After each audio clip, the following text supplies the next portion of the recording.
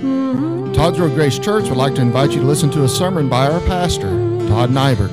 We are located at 4137 Todd's Road, 2 miles outside of Manowar Boulevard. Sunday services are at 10:30 a.m. and 6 p.m. Bible study is at 9:45 a.m. Wednesday services are at 7 p.m.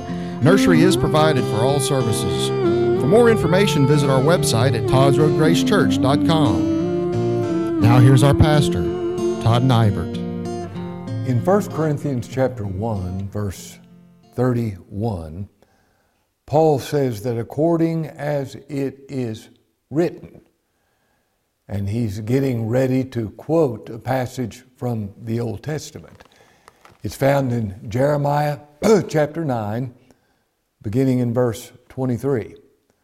Thus saith the Lord, let not the wise man glory in his wisdom, neither let the mighty man glory in his might. Let not the rich man glory in his riches, but let him that glorieth, and that word glory is boast. Boast. Have confidence in. Rejoice in. Let him that glorieth glory in this, that he understands and knows me. Not in his strength, not in his wisdom, not in his riches, but that he knows me, that I am the Lord, which exercise loving kindness, judgment, and righteousness in the earth. For in these things I delight, saith the Lord. Now that is a quotation of Jeremiah chapter 9. And Paul uses that according as it is written, he that glorieth, he that boasts, let him glory, let him boast in the Lord. Now, what do you and I know of this thing of boasting in the Lord? Nobody likes a braggart, someone who boasts in their accomplishments, trying to convince you to think highly of them. No one likes a braggart. But there is a good kind of boasting. Boasting in the Lord. Now, what do you and I know of boasting in the Lord? This passage begins with verse 26. For you see your calling, brethren. Now he's talking to believers. He calls them brethren. He says you see your calling. This is the call of his irresistible, invincible, effectual grace. Not everyone is called. Whom he did predestinate, them he also called. Now, Paul says, you see your calling, brethren,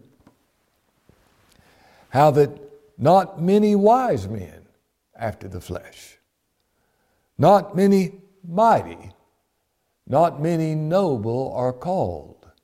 Now, he didn't say not any, but he did say not many. Not many wise men after the flesh.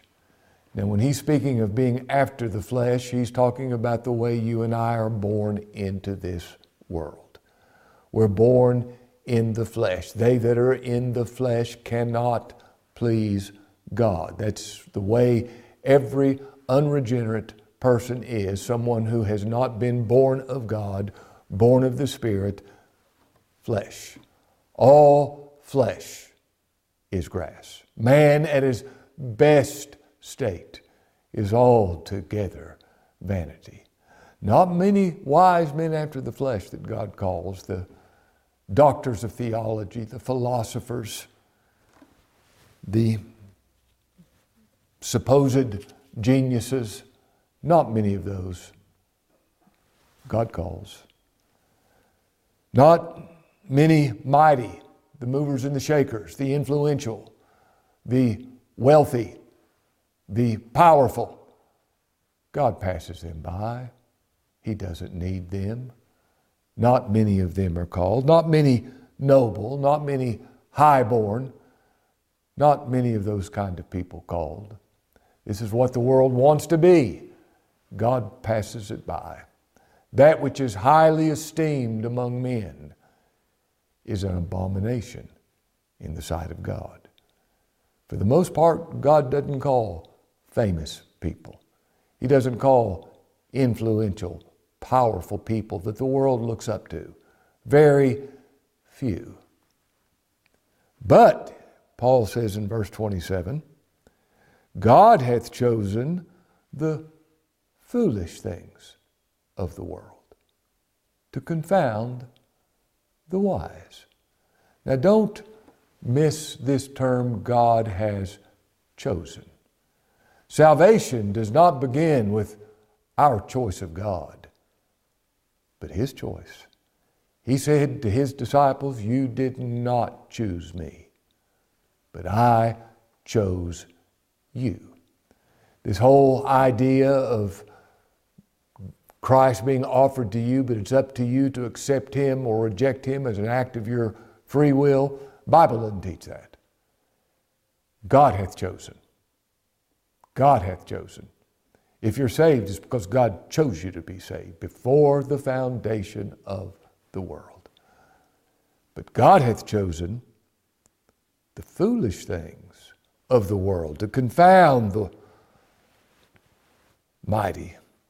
The weak things of the world to confound the things which are mighty. The base things of the world and the things which are despised hath God chosen. Yea, things which are not, to bring to naught the things that are. Now, I'm so thankful for this. God chose the foolish, those who have no wisdom in and of themselves, nothing to bring to the table. God hath chosen the weak, those who have no spiritual ability. He has chosen the base things of the world, the low-born, the things which are despised, that men despise and have no recognition of. Yea, the things which are nothing. Nothing. Would you be someone who has nothing that you could bring to God that could recommend you to His favor? You have nothing. You're nothing in and of yourself but sin. That's the person God chooses to be saved. You know, God created the world from nothing. And if you're a new creature in Christ Jesus, He's going to create you from nothing. Now, why does God do this? We read in verse 29 that no flesh should glory in His presence. Paul said in 1 Corinthians chapter 4, verse 7, who made you to differ from another? Ask yourself that question. Do you know the Lord and somebody else doesn't? Who made you to differ? With regard to everything about you, are you more intelligent than your neighbor? Who made you to differ? Have you had better circumstances than your neighbor? Who made you to differ from another? God did. And what do you have that you didn't receive? Do you have any kind of gifts? God gave it to you. Have you received Christ? God gave you the grace to do it. What do you have that you did not receive? Then Paul said, now if you've received it, why do you glory as if you didn't receive it, like you earned it? No flesh is going to glory in His presence. But, verse 30, but. Now let me say, before I read this verse of Scripture, this is one of my personal favorite verses of Scripture. I'm so thankful for this. May the Lord enable you to hear and me to hear what's being said. May the Lord enable me to preach exactly what's being said in this passage of Scripture. Listen. Now, he tells who God does not choose, who he does, and then he says, but of him are you in Christ Jesus, who of God is made unto us. God can do this.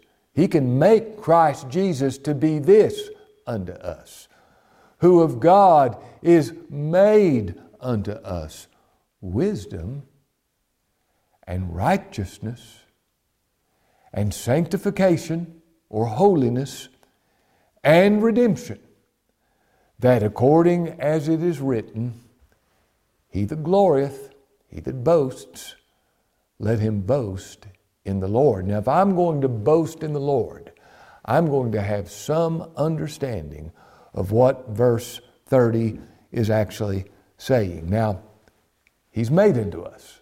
God made him this way. Of him are you in Christ Jesus. The only way you can be in Christ Jesus is if God put you there. Of him are you in Christ Jesus. This is not something you can achieve. He's got to do this for you. Of him are you in Christ Jesus, who of God is made unto us wisdom and righteousness and sanctification and redemption. Now, this gives a fourfold state of what we are: no wisdom, no righteousness, no holiness, and no sin payment. I have no natural wisdom. I'm ignorant of God by nature. I'm ignorant of his character. I'm ignorant of myself. I am ignorant. I need wisdom. I'm guilty.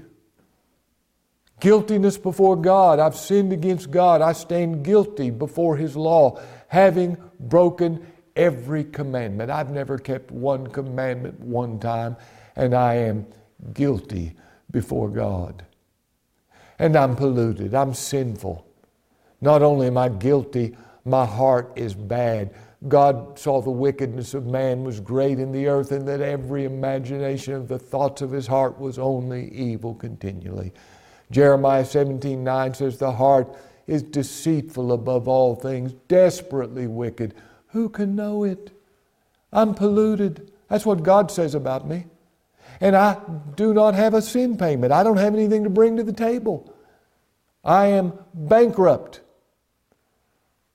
But of him are you in Christ Jesus. Now, he's speaking to the brethren. He's speaking to all of God's elect. Not all men are in Christ Jesus, only the elect. They are in the Lord Jesus Christ. Of him are you in Christ Jesus. Now, what does it mean to be in Christ Jesus? Well, the Bible gives us a lot of examples of that. What did it mean to be in the ark when God flooded the world? Well, if you were in the ark, you were safe. If you were outside of the ark, you were destroyed. When God passed through the land of Egypt, if you were in the house with the blood over the door, you were safe. If you were outside of the house with the blood over the door, you had no security. The firstborn would be killed. Now, I love Matthew chapter 3, verse 15, where the Lord comes up to John the Baptist to be baptized. And John said, I have need to be baptized of thee, and comest thou to me? He said, suffer it to be so now, for thus it becometh us to fulfill all righteousness. And he was baptized of him. Now, when Jesus Christ fulfilled all righteousness, he did so as an us. He wasn't only talking about John the Baptist, he was talking about Todd Nivert and every other believer. Thus it becometh us to fulfill all righteousness. You see, he has a people in him, and those in him fulfill all righteousness. Now that's what it means to be in him. It means what he did, you did. When he kept the law, you kept the law. When he paid for your sins were paid for. When he was raised from the dead, you were raised from the dead. That's what baptism signifies. Oh, to be in Christ Jesus. Of him are you in Christ Jesus. Now, this is the work of the Father alone to put you in Christ Jesus. That's why Paul said, "Oh, that I may win Christ and be found in Him." And then Paul gives us 4 benefits of being in Christ Jesus. He's made unto us wisdom, righteousness, sanctification, and redemption. Now, God can do this. He can make His Son to be to you wisdom, righteousness, sanctification, and redemption. And if you and I can get a hold of that, we'll learn what it means to glory, to boast in the Lord. Now, like I've already stated, I'm ignorant. I'm ignorant by nature of the character of God. I'm ignorant of my own sinfulness. You ask somebody, have you ever kept one of God's commandments one time? Most people would say yes. And they prove by that they're ignorant of their own character. They're ignorant of their own sinfulness. I'm ignorant, but Christ has made to me wisdom. You see, Christ is called the wisdom of God. And His wisdom is seen in that He has made a way to be just, to be absolutely just, inflexibly just, and yet clear people who are unjust through the gospel. It's how God can be just and justify the ungodly. And now God can have fellowship with me in His wisdom. He can fellowship with me as someone worthy of His fellowship with the wisdom of Jesus Christ. God has made Him to be wisdom to me. Now, you think about this. The transcendent, eternal, incomprehensible, omnipresent, all-powerful, eternal, all-wise God can have fellowship and communion with me for this one reason. Jesus Christ is my wisdom. And I have fellowship with God, communion with God, where He speaks to me. And I understand, and I speak to Him. How? Because Christ is my wisdom before God. He's made unto us, secondly, righteousness. He's made unto us righteousness. Now, if I'm in Christ, that means the righteousness of Jesus Christ, His law-keeping, His perfect life, His perfect obedience, His sinlessness. And that's what righteousness is, sinlessness. You stand before God having never sinned. You stand before God as having been always pleasing to God in perfect righteousness. He's made unto me righteousness. His righteousness is my righteousness before God. Now let me remind you once again, God can do this. I couldn't do this for myself. I couldn't even say, well, I'm going to make Christ's righteousness my righteousness. I can't do that, but God can. And here's how He did it. 2 Corinthians 5:21 says, for He hath made Him to be sin. Now, did you hear that? He, God the Father, hath made Him, the Lord Jesus Christ, to be sin. Now, what all that means, no human being will ever really understand. The evil of sin, the wickedness of sin, the enormity of sin, He was made to be. All of the sins of all of God's people were made to meet on him, and he bore them in his own body on the tree. This is the gospel substitution. He took my place. He took my sin and my sorrow and made it his very own. He bore the burden to Calvary and suffered and died alone. For he hath made him to be sin, who knew no sin. He never sinned. Why? That we might be made the righteousness of God in him. You see, the righteousness of Christ is the righteousness of God. And God made him to be